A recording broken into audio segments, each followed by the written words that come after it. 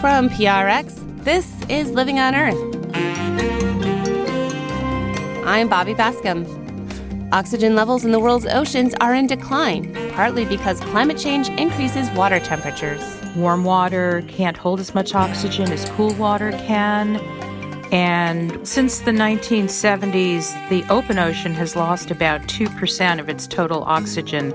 That may not sound like a lot, but that's 150 billion tons of oxygen. Also, we'll take a look at the cultures of whales. These charismatic ocean animals are showing behaviors that are really cultures not unlike humans. So they are not only teaching their offspring the skills that they will need to survive, but they're teaching them their ancestral traditions, the things that matter to them.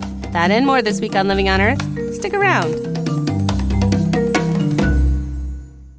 From PRX in the Jennifer and Ted Stanley studios at the University of Massachusetts, Boston, this is Living on Earth. I'm Bobby Bascom. Research published in Science magazine finds that the world's oceans are getting warmer at a much faster rate than the Intergovernmental Panel on Climate Change reported back in 2013. The latest research used updated scientific instrumentation and modeling to recalibrate past data. The oceans play a dominant role in the Earth's weather in a number of ways, from brewing storms to creating El Niños. Warmer oceans lead to bigger, longer, and stronger storms, and it will take centuries for the seas to cool down, even if emissions of heat-trapping gases such as carbon dioxide and methane are eventually reduced. Kevin Trenberth is a distinguished senior scientist with the National Center for Atmospheric Research in Boulder and a co-author of the study. He spoke with Living on Earth's Steve Curwood. So, Kevin, bottom line is that the ocean is getting hotter some 40% faster than what had been previously thought, huh? That's correct, and especially in recent times. So the main period we talked about in the record, in the paper, based upon the IPCC report, was from 1971 to 2010. And of course, we can go right up to the present in the new record. And so the record, not only are the values higher, but there's clear evidence of an accelerating rate. So the oceans are warming faster now than they used to be. Faster and faster. What does that mean in terms of actual temperature rise? You know, a lot of the deep ocean is changing by very small amounts, only a few hundredths of a degree Celsius. And so the deep ocean is warming by very tiny amounts. The surface ocean as a whole has warmed by, a little over 1 degree Fahrenheit. And the air above the oceans has about 5 to 10% more water vapor as a consequence of that. The air is warmer and it's moister. And it's best to think of it that way because 1 degree Fahrenheit produces air that can hold about 4% more moisture on average. And we're finding in general that this 5 to 10% number is about what we're seeing over the global oceans. So this is what feeds the storms and leads to immediately a 5 to 10% increase in rainfall. But that increase in rainfall also means that the heat that went into evaporating the moisture in the first place is released. That heat gets released into the storm and it can invigorate the storm. And so you can easily double that amount. So it can easily convert into 15 to 20% increase in rainfall. And some of the experiments that have been done using models of different kinds suggest that in the case of Harvey, for instance, that there was about a 30% increase in the rainfall as a consequence of the warming of the oceans and the climate change. So where are the temperatures rising the most in the oceans? We have maps of that, actually, and some of the biggest warming is occurring over the southern oceans. That's a region where there are strong winds and the heat gets carried down. It's also warming quite substantially throughout much of the Atlantic Ocean, including the North Atlantic. What implications could this dramatic temperature acceleration that you're now able to observe, what does that mean for sea level rise? So sea level has gone up by about 30 millimeters relative to the average from 1970 to 2010. In recent times, we've had altimeters in space that are measuring sea level to millimeter accuracy. And so the rate of increase of sea level is about 3.1 millimeters per year. So if you think of 3.1 millimeters, think of a foot ruler, that's about 30 centimeters. And so this is a little over a foot per century, if you like to think of it that way. That's the current rate of sea level rise. And so we can estimate now how much sea level has risen from the expansion of the ocean. Gee, a foot per century doesn't sound very bad. Now, that's only a part of the sea level rise overall, of course. The other part, a slightly larger part, is the melting of glaciers in Greenland and Antarctica, which is contributing also to sea level rise. And so the total sea level rise is maybe 3 times that. And now, how are these rising ocean temperatures affecting our weather? So some spots of the ocean get warmer than others because of the weather events over the past year. And one of the warmest spots in 2018 was off the coast of the Carolinas, which is where Florence developed. And that led to tremendous flooding and a very slow-moving storm that caused a tremendous amount of problems in that area. The previous year, 2017, one of the warmest spots was in the Gulf of Mexico, where Harvey developed and indeed led to tremendous flooding in the Houston area. And we've been able to show, indeed, that there's a direct relationship there between the heavy rainfalls and the ocean heat content. Whoa, so wait a second. We're talking about, in the Paris deal, keeping warming below 1.5 degrees centigrade. So, my math is a little wobbly, but we're talking, say, 2.5 degrees Fahrenheit, 2.7 maybe. We're getting a 15-20% increase in storm strength just from that 1 degree Fahrenheit. What would the world be like if we were to hit that target that's been talked about for Paris? Well, this is indeed what we're seeing around the world, is that the dry spots, the places where it's dry, things are drying out a little more, increasing the risk of wildfire. But then the moisture that's being evaporated gets carried around and converges into the locations where the storms form. And so that's a key reason why that amplification occurs. Rather than 5% change, you immediately get a 10% change. And then the lifetime of the storm is another key factor. And the size of the storm is the other factor that can easily get you up to something like maybe a 30% change when you take all of those factors into account. And so the storms sort of reach out and grab all of the available moisture in the area, bring it into the storm, and drop it down in the form of rainfall. And so we've got very good evidence that when it rains harder, and that's especially true along the East Coast and especially the Northeast. You've been doing this research for a number of years. How do you feel about what we're seeing now? Well, it's quite worrying. There have been a number of reports that have come out recently, some from the National Climate Assessment in the United States and also the Intergovernmental Panel on Climate Change. And there's a more complete IPCC report underway as a next major assessment as to what's going on a worldwide basis. They have been consistently shouting out a warming, that we're headed for potentially an increase of 2 degrees Celsius, which has been a metric in the Paris Agreement, for instance, saying that we really should not get to that level if we possibly can in terms of the global mean temperature increases, because going along with that is a whole lot of very disruptive effects and potentially dislodging ecosystems, and there are many consequences that get progressively worse. The sort of things we've already talked about increase substantially, and about that level, food shortages and water shortages could become very widespread. So we need to avoid that if we possibly can. In addition, we need to plan for these things and build resiliency. Kevin Trenberth is a distinguished senior scientist with the National Center for Atmospheric Research. He spoke with Living on Earth's Steve Curwood.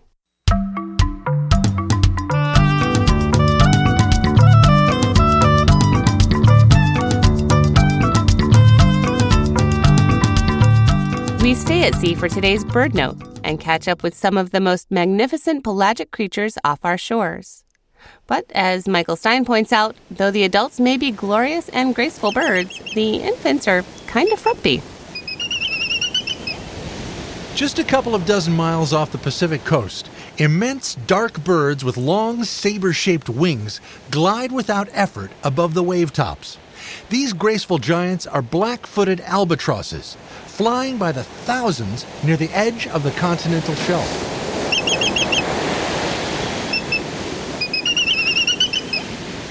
Albatrosses arc and coast over the ocean for hours with hardly a flap of their wings. Making the most of wind currents and shifts in air pressure, these wondrous seabirds seem to levitate over the water.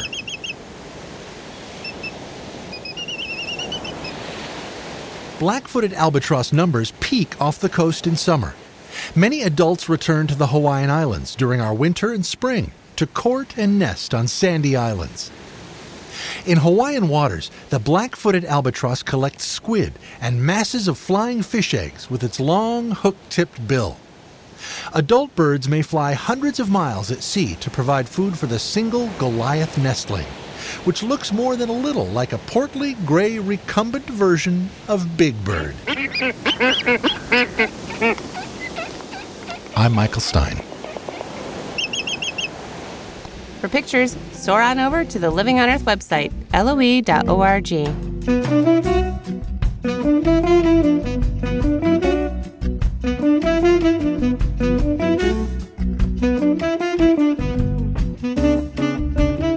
Your comments on our program are always welcome.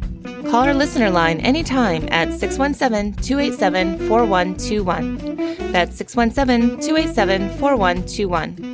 Our email address is comments@loe.org, comments@loe.org, and visit our webpage at loe.org.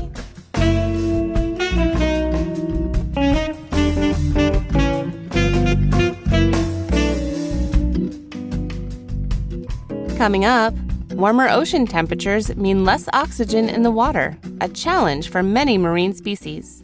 That's just ahead on Living on Earth.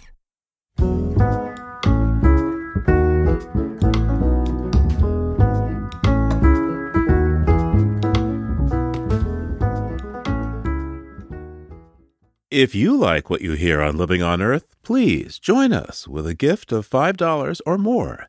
Just go to loe.org and click on Donate at the top of the page. And thank you.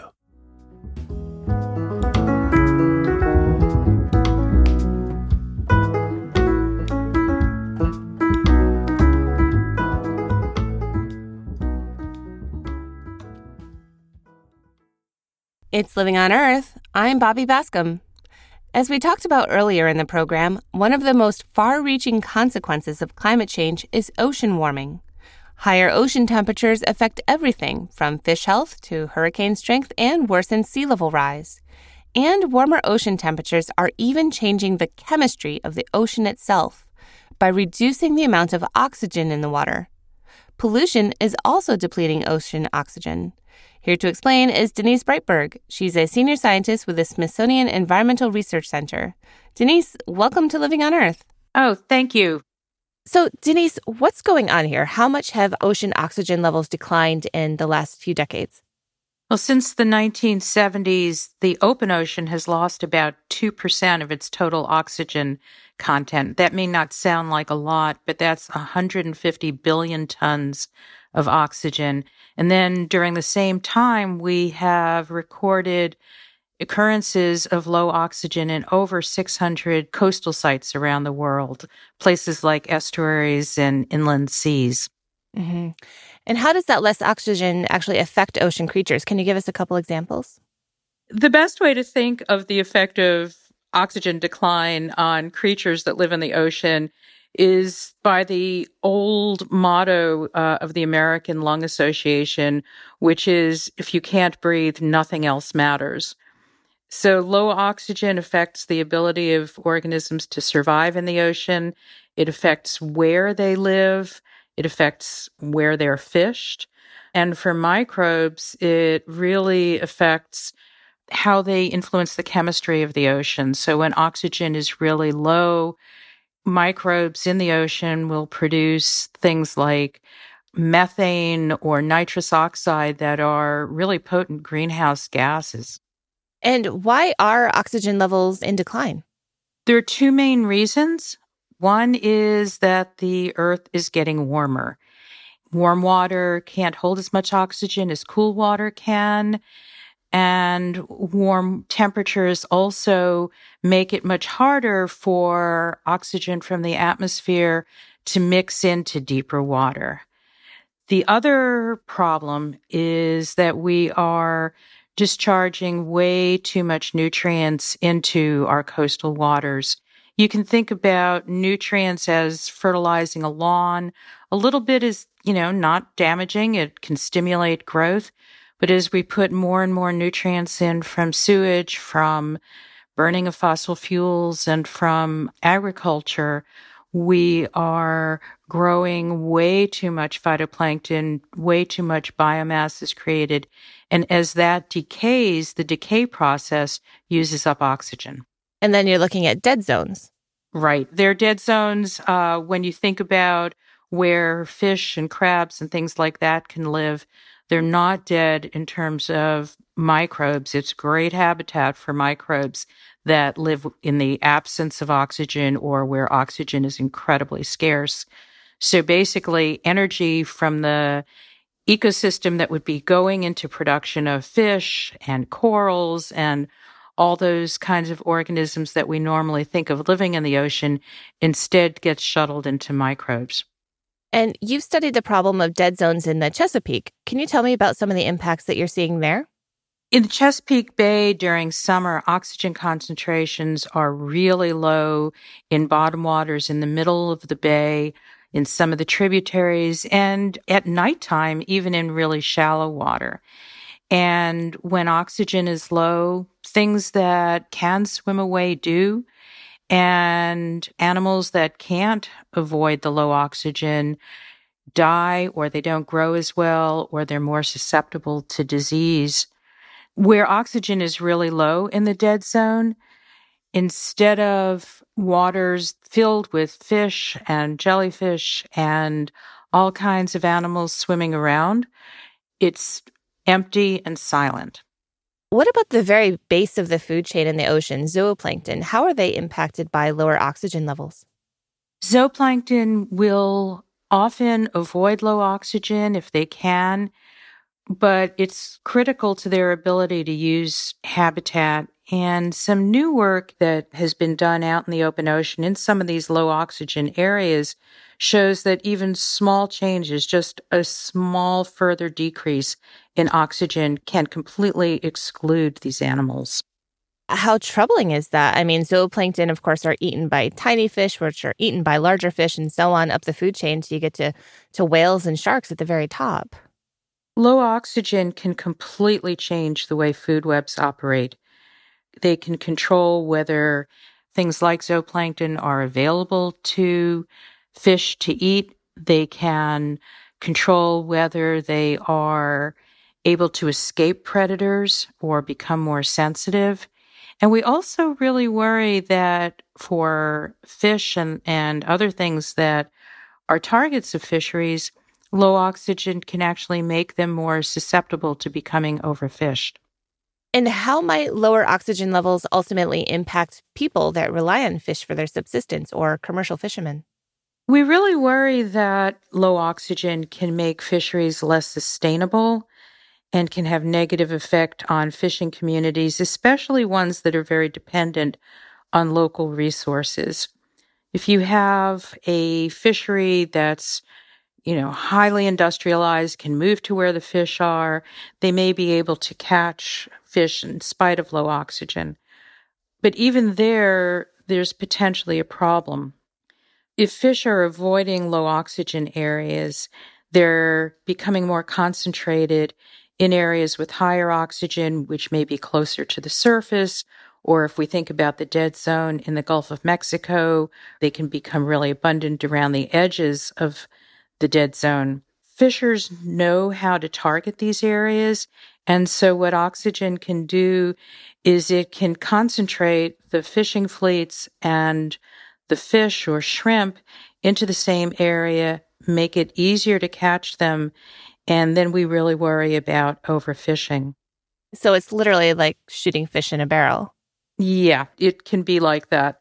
Well, Denise, what can be done about this? I mean, what can we do to address this problem of declining oxygen levels in the world's oceans? There are two basic things that we need to do. The first is to reduce nutrients coming in to coastal waters from agriculture, from fossil fuel burning, and from human waste. And these are all things that have real direct human health benefits if we take those steps, as well as benefits to the ocean. So if we are doing a better job at sewage treatment, that makes for a much cleaner environment that is less likely to cause health problems for humans. For agriculture, there are practices that can reduce the amount of nutrients, nitrogen and phosphorus that are added to our waterways while still producing the food that the growing human population needs. The other major thing that we need to do is to take the steps needed to reduce the problem of global warming and reverse the trajectory that we're on. So stop the warming of the oceans, that would go quite a long ways in addressing this problem. We absolutely need to stop the warming of the oceans, both for the sake of the oceans and for the sake of the human population that's on land. Denise Breitberg is a senior scientist with the Smithsonian Environmental Research Center. Denise, thank you for taking this time with me. Thank you so much.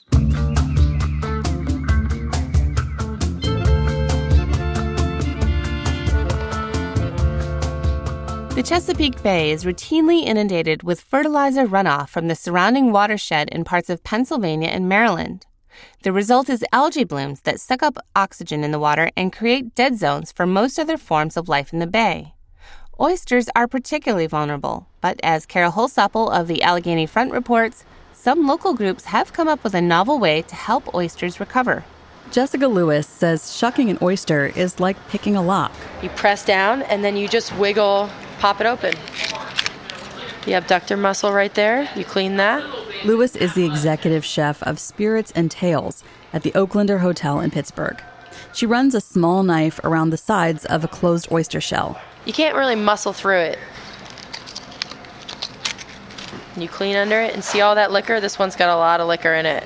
That's the salty ocean water still inside the shell, and it makes the oyster slide out smoothly into your mouth. That's perfect. I'm gonna take this one right here.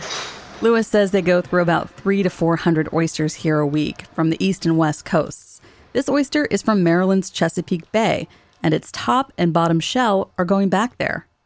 Lewis and her staff toss the spent shells in a 35-gallon barrel with a screw-on lid. It's located in the trash area on the ground floor of the building. So nobody likes to recycle the oyster shells because there's flies everywhere and it's nasty. Gross. So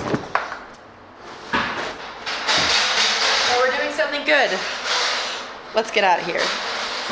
About once a month, a truck picks up the old shells from this and 6 other participating restaurants in Pittsburgh and drives them more than 250 miles to a staging area just across the Chesapeake Bay Bridge in Maryland.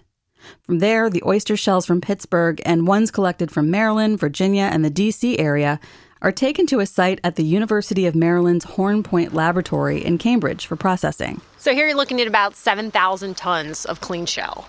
Karis King is with Oyster Recovery Partnership, a nonprofit which works to increase oyster numbers in the Chesapeake Bay. We're standing at the base of a mountain of gray shells. They've been dumped into a machine that's like a modified potato hopper, which sorts the shells, and washed with water from the nearby Choptank River, a major tributary of the bay. Smaller fragments of broken shell fall away as a conveyor belt deposits the half shells into wire cages or piles, where they're cured for a year. Then they're ready to go on to the next phase of the recycling chain. Even with, all of the shell that we do recycle and that we also purchase some from shucking houses, we still don't have enough to do large-scale restoration at the rate that we could. That's because of the scale of the problem. Stephanie Alexander manages the Horn Point Lab oyster hatchery. When John Smith sailed up in the 1600s, he was running around on the oysters. Alexander says that's before these waters were over-harvested, before there was agricultural runoff and soil erosion from development. We've pretty much wiped the oyster out to less than 1% of historic levels. So we started this restoration effort where we're using a hatchery to produce spat-on shell to put back into the bay so we can kind of help jumpstart Mother Nature. The concept is pretty simple. Scientists here at the lab produce baby oysters from adults harvested from the bay, nurture the microscopic larvae with a custom algae diet, then get them to attach to the recycled treated oyster shells. That's the spat on shell. In practice, it's a lot harder than it sounds. Ben Malmgren is an intern here, a student from St. Mary's College of Maryland. Right now, we're placing the oysters out on the spawning table, where we are going to simulate river conditions that are ideal for spawning. The saltiness and temperature of the water in the shallow black basins has to be just right. Malmgren places the oysters in a grid formation, so it's easier to separate the males from the females. Because if we just let them spawn out on the table, all these eggs are going to go down into the drain. So once we see a female, and we'll know she's a female by she'll clap her top and bottom shell together, and it'll see a plume of eggs come out. It'll kind of look like Splenda, like in a cup of coffee.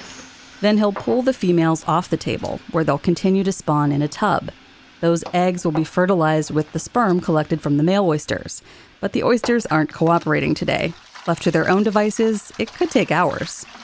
It's a lot like just watching a pile of rocks, but it can be exciting when they all start going. Even in the lab, nature is in charge. Stephanie Alexander says it was a slow summer. A lot of rain meant the adult oysters have lived with lower salinity levels, and they're stressed. Out in the bay, the water is warmer, meaning the spat on shell might have a harder time growing that second shell, and over the years, forming the clusters that create oyster reefs. When one thing gets out of whack, everything else is going to kind of follow. So we're trying to get the oysters back into balance, so then hopefully everything else will follow as well. Over the last 2 decades, the lab and Oyster Recovery Partnership have planted over 8 billion oysters on the bottom of the Chesapeake Bay and its tributaries, with the help of other partners like the Maryland Department of Natural Resources and the U.S. Army Corps of Engineers. Throughout the summer, spat on shell are released from a boat on sites where they're most likely to survive. And Alexander says that's critical. Oysters are the vacuum cleaners or the kidneys of the bay, and they just suck the water in. They decide if it's food or not food, but no matter what it is, they'll remove it from the water column, and that's how they vacuum the bay up and clean it. Because of this superpower, oyster aquaculture is a best management practice identified by the regional partnership that oversees cleaning up the Chesapeake Bay. Some of the spat raised at the Horn Point Lab will make its way to oyster farmers, and those are the oysters on a half shell that are served in restaurants. But the majority of the spat will help rebuild oyster reefs, creating habitat for fish and restoring the ecosystem. Back in Pittsburgh, Jessica Lewis is educating diners and trying to convince other Pittsburgh restaurants to join the oyster shell recycling effort that feeds the conservation work, to see the value in giving back. With all this climate change going on and all the scary things, it's like a bright light shining through, and that we did something good. Her pitch: every shell counts. Kara Holstoppel's story comes to us courtesy of State Impact Pennsylvania, a collaboration of public media outlets covering Pennsylvania's energy economy.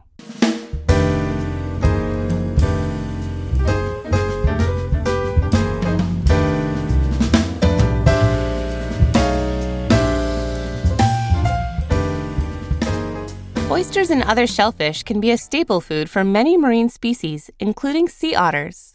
Living on Earth's Explorer in Residence, Mark Zeflender has our story. In the narrowed channel, a mat of kelp or weed or salt grass floats along, without a notion of its own, captured by the absent-minded tug and turn of eddies at slack tide between the sandbars. It drifts closer, then shifts further, catching in a spiral of water, turning until recognition.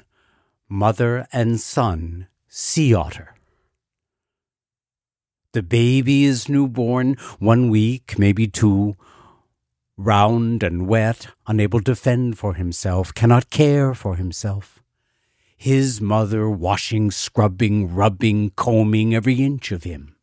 And when she finishes one end, working from the long, spiky fur of his tail. She turns him on the lazy Susan of her belly and starts all over the opposite way, from his sweet wet face on down. He opens his eyes. He has a sleepy look. She props him up on a cushion of water and dives, and comes back with a clam she breaks open and divides but does not share with him.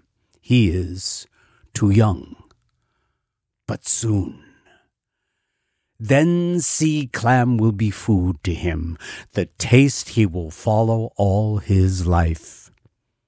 When he is older and stronger and heavy enough, he will learn to follow her down and down to the cloudy bottom, and recognize the shapes and smells, and take a stone and crack the shell. There will be a lot to learn. He is lucky. She will, as mother otters do, take the time to teach him, as much and as long as he needs. That's Living on Earth's Explorer in Residence, Mark Seth Lender.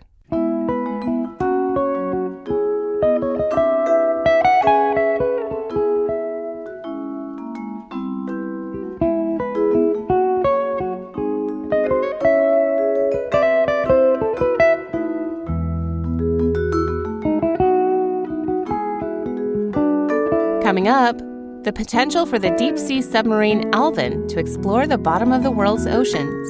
That's just ahead on Living on Earth.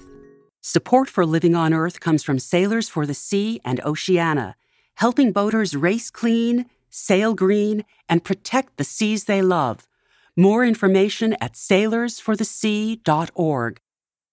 It's Living on Earth. I'm Bobby Bascom. Just ahead, we'll take a deep dive into the culture of whales. But first, this note on emerging science from Casey Troost.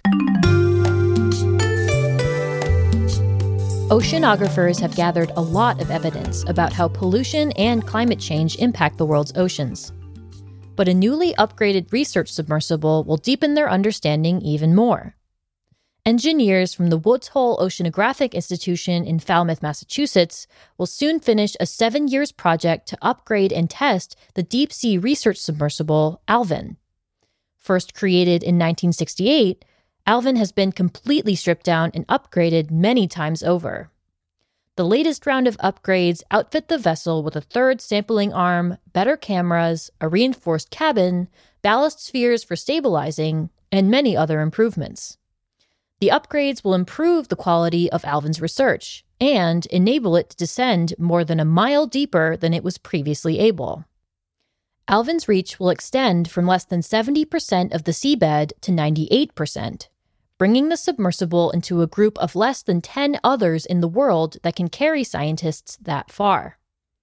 But one of the most intriguing possibilities with the new and improved Alvin is that it will be able to enter the Hadal Zone, where undiscovered wildlife is coming into contact with human pollution. The Hadal Zone extends from nearly 4 miles below the surface to the very bottom, roughly 7 miles down. While this region is unique for its isolation and hostility to most life, it plays a crucial role in carbon cycling for the ocean above. You see, carbon in the form of waste, like whale carcasses and dead plankton, descends through the ocean to feed scavengers, bacteria, and fungi living below. But the same gravity that feeds the Hadal Zone also exposes it to trash and industrial chemicals. Already, scientists have found toxic microplastics and PCB chemicals in the bodies of the region's most important scavengers. Venturing 4 miles down, Alvin will just scratch the surface of the Hadal Zone. But this extra distance will help scientists keep better track of pollution and its impacts, not to mention discovering new forms of life that wait in the depths. That's this week's note on emerging science. I'm Casey Troost. A recent 4-part National Geographic video series, Secrets of the Whales, takes a deep dive into the culture of several whale species. From the ever-evolving song of humpback whales, to the unique way orcas in Patagonia beach themselves to catch unsuspecting seals, or how narwhals know when to be silent to avoid predators in their migration. All of these are learned behaviors, some passed between individuals and many taught to young whales by their mothers. Brian Scarry is a National Geographic photojournalist. He spent 3 years filming the series and joins me now. Brian, welcome to Living on Earth. Thank you so much, Bobby. It's a pleasure to be here. So a theme that comes up again and again in this series is culture, that whales have distinct cultures, and not just between different species of whales, but between different pods or families. Broadly, how is culture expressed in whales? Well, that is the essence of Secrets of the Whales. You're absolutely right. When I sort of created this, it was I saw this as a game changer, that the latest and greatest science was revealing that these charismatic ocean animals are showing behaviors that are really cultures not unlike humans. My friend, Dr. Shane Garrow, who's a sperm whale biologist, he defines it this way. He says, behavior is what we do. Culture is how we do it. So, for example, most humans eat food with utensils. That would be behavior. But whether you use knives and forks or chopsticks, that is culture. So what we see in whales, you might have a family of orca that live in New Zealand, and their preference for ethnic food is stingrays, and they figured out how to eat those there. And the ones in the Norwegian Arctic like to eat herring, and they figured out how to, predate on herring. And the ones in Patagonia like seal pups, and they are the only ones in the world who have that strategy. They not only figured out this stuff, which is culture, but they pass it on to their children. So they are not only teaching their offspring the skills that they will need to survive, but they're teaching them their ancestral traditions, the things that matter to them. Whales have unique dialects. Sperm whales that Shane studies in the Eastern Caribbean, he's identified about 24 families that all speak the same dialect or language, and they belong to a clan, but they don't intermingle with other sperm whales that might come into those waters that speak another language. I think we can look at culture from a number of perspectives, but it's clear that, like humans, they are doing things differently. And what they know about their regions, their geographic location, is unique to them, and that's what they celebrate. And during your time in New Zealand with orcas there was a moment in the series where you were invited to share in the spoils of their hunt. Can you tell us about that experience? I can. This was certainly one of the most extraordinary moments of my career. I have 4 decades of exploring the ocean. We worked in 24 locations collectively for this series worldwide over 3 years. And I had just come from 6 weeks in the Canadian Arctic, and I had about 10 days in New Zealand. I was working with a researcher, Dr. Ingrid Visser, who is the orca expert, lives in New Zealand, understands these animals. But again, you can never predict when something is going to happen. And we got lucky this one day. We heard about this. We drove 3 hours to get there, got in the boat, went out, found the orca. They were hunting in shallow water. I got in the water, started swimming towards them. And lo and behold, here is this adult female swimming towards me with a stingray actually hanging out of her mouth. My mind is on overload now. I'm thinking, I can't believe this.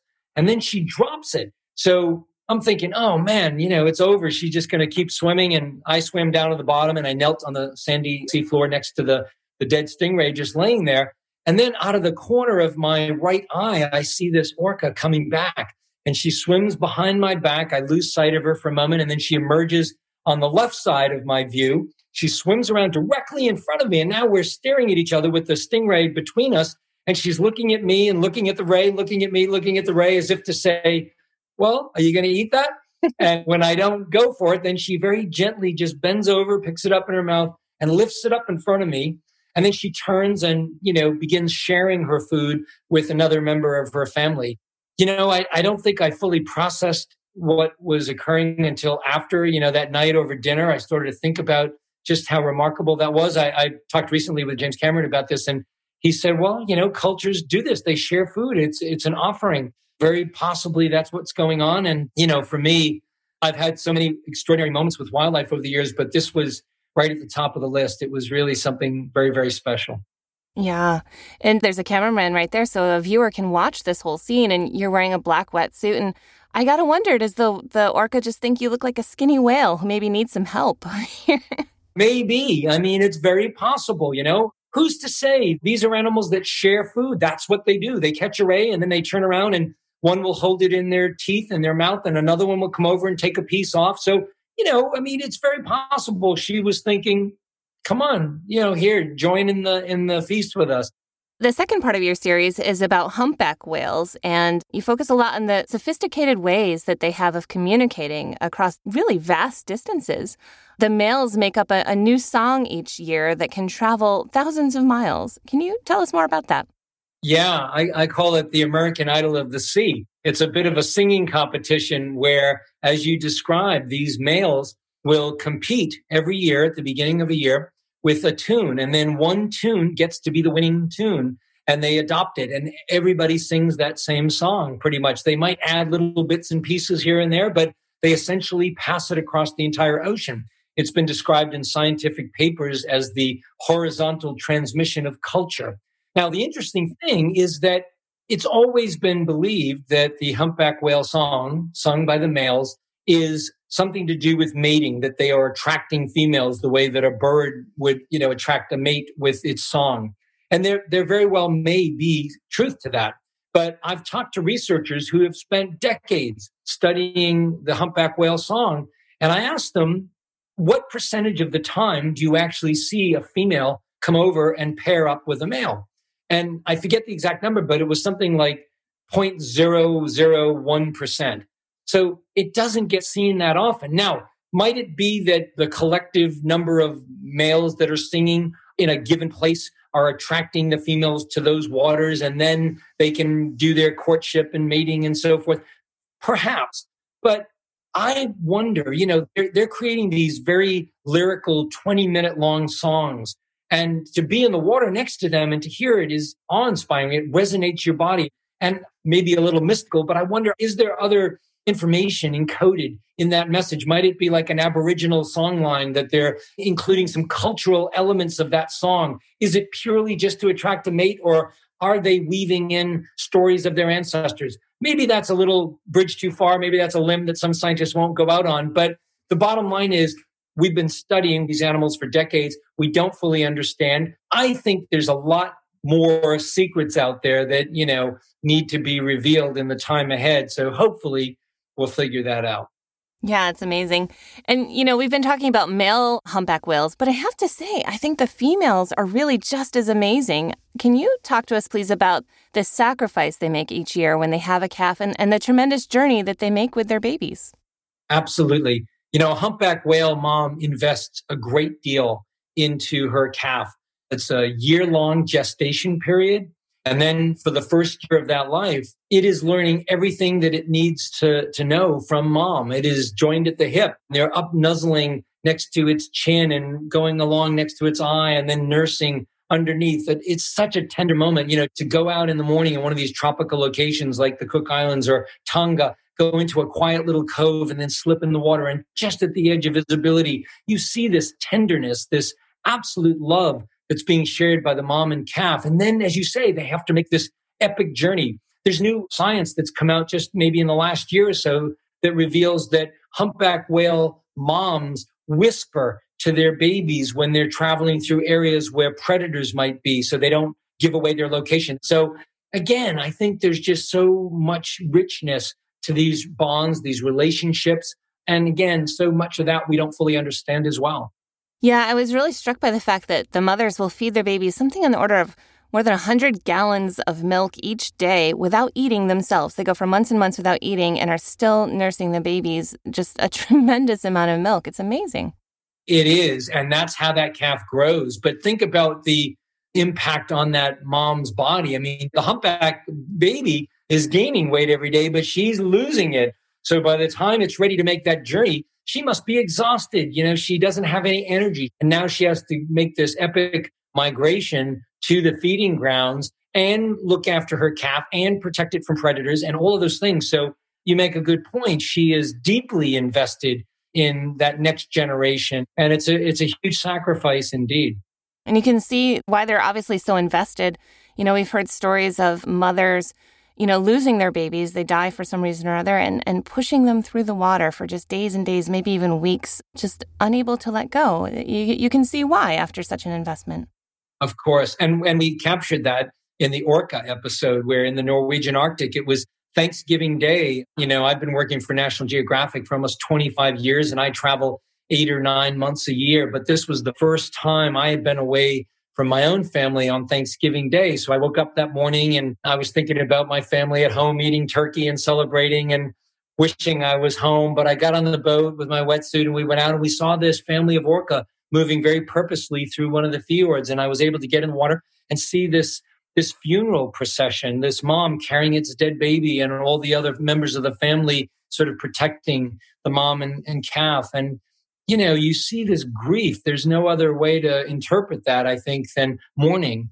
And it was very emotional for me to be able to see that. But clearly, these animals have empathy and share grief and joy. And I think that's the message of Secrets of the Whales, is that if we can see our planet, the ocean, through the lens of culture, through the lens of these animals that have rich societies, then maybe we change our view of our connection to the natural world and maybe protect this beautiful planet on which we live.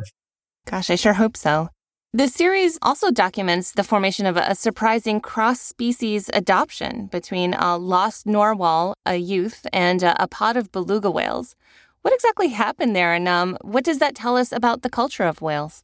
Yeah, that's a really special situation. And these are two polar species that have some similarities, but generally are not seen in that kind of close proximity. I think that is quite unique. And I think it speaks to the empathy and the accepting nature of these beluga whale families. I mean, clearly they know that that's not one of their own, but yet they saw this narwhal that was alone and just made it part of the family. They adopted it as one of their own.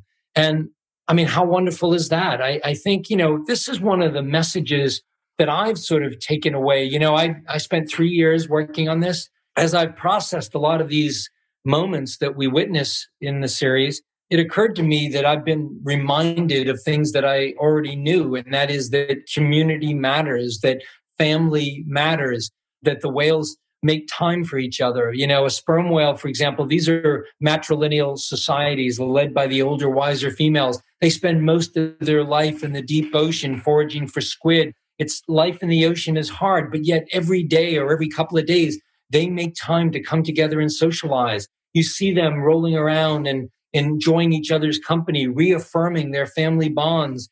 And for me, to reflect back on this was to be reminded of how important social creatures are, that humans and whales can't do it alone. We need each other. We need family. We need community.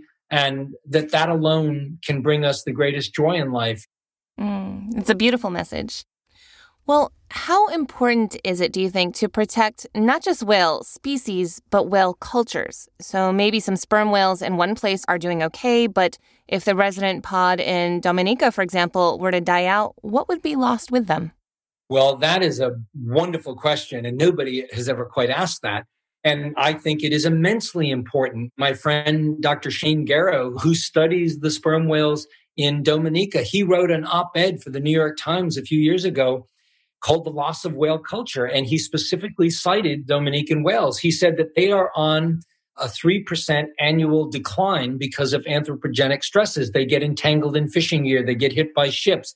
And he argued that, you know, historically, biologists would look at that and say, you know, while tragic, it is not the end of the world, because even if those whales go away, other sperm whales will come in and fill that niche. But what he says is, no, what those whales know about those waters, the seamounts, the canyons, where the good food is, all the things that make them unique would be lost. I think the loss of whale culture is an important aspect that gets lost in the bigger equation here. But in the way that we want to preserve human culture, we should want to preserve animal culture as well. It's really like our shared heritage.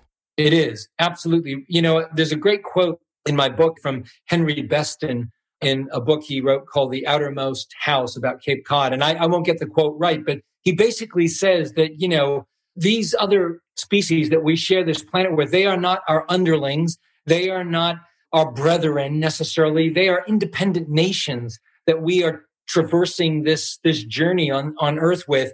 And therefore, you know, we must have equal respect. What do you hope your audience takes away from this series? What's your goal here? I guess my hope on a very basic level is that everybody enjoys it, that it's entertaining, and that they're happy to learn something about whales. But If I could have a bigger wish, it would be that audiences begin to see our planet a little bit differently. If we can look at whales and as a result the ocean and as a result our planet through that lens of culture, understanding that these highly cognitive sentient animals are living in the ocean, that they have rich ancestral traditions, they are doing things much the way that we do, that maybe we will see our planet and our connection to it in a different way, and that maybe we will change our detrimental behaviors to the planet as a result of that. So that would be my grander hope, and that maybe without overtly being about conservation, that it could change the way we do things. Brian Scarry is a National Geographic explorer and marine wildlife photographer. Brian, thank you so much for taking this time with me and for this wonderful series. Thank you so much, Bobby. It's a real pleasure.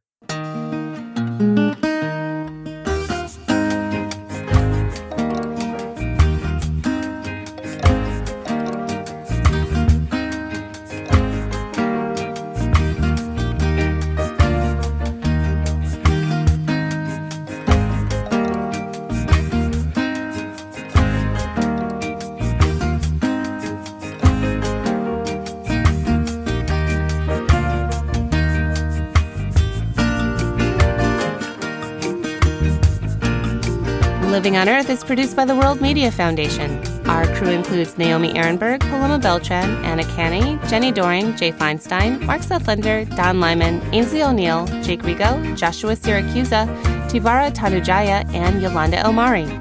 Allison Larish-Dean composed our themes. Special thanks this week to Kayak Connections of Elkhorn Slough. You can hear us anytime at LOE.org, Apple Podcasts, and Google Podcasts, and like us, please, on our Facebook page, Living on Earth. We tweet from @LivingOnEarth, and find us on Instagram at Living on Earth Radio. Steve Curwood is our executive producer. I'm Bobby Bascom. Thanks for listening. Funding for Living on Earth comes from you, our listeners, and from the University of Massachusetts Boston, in association with its School for the Environment, developing the next generation of environmental leaders, and from the Grantham Foundation for the Protection of the Environment, supporting strategic communications and collaboration in solving the world's most pressing environmental problems.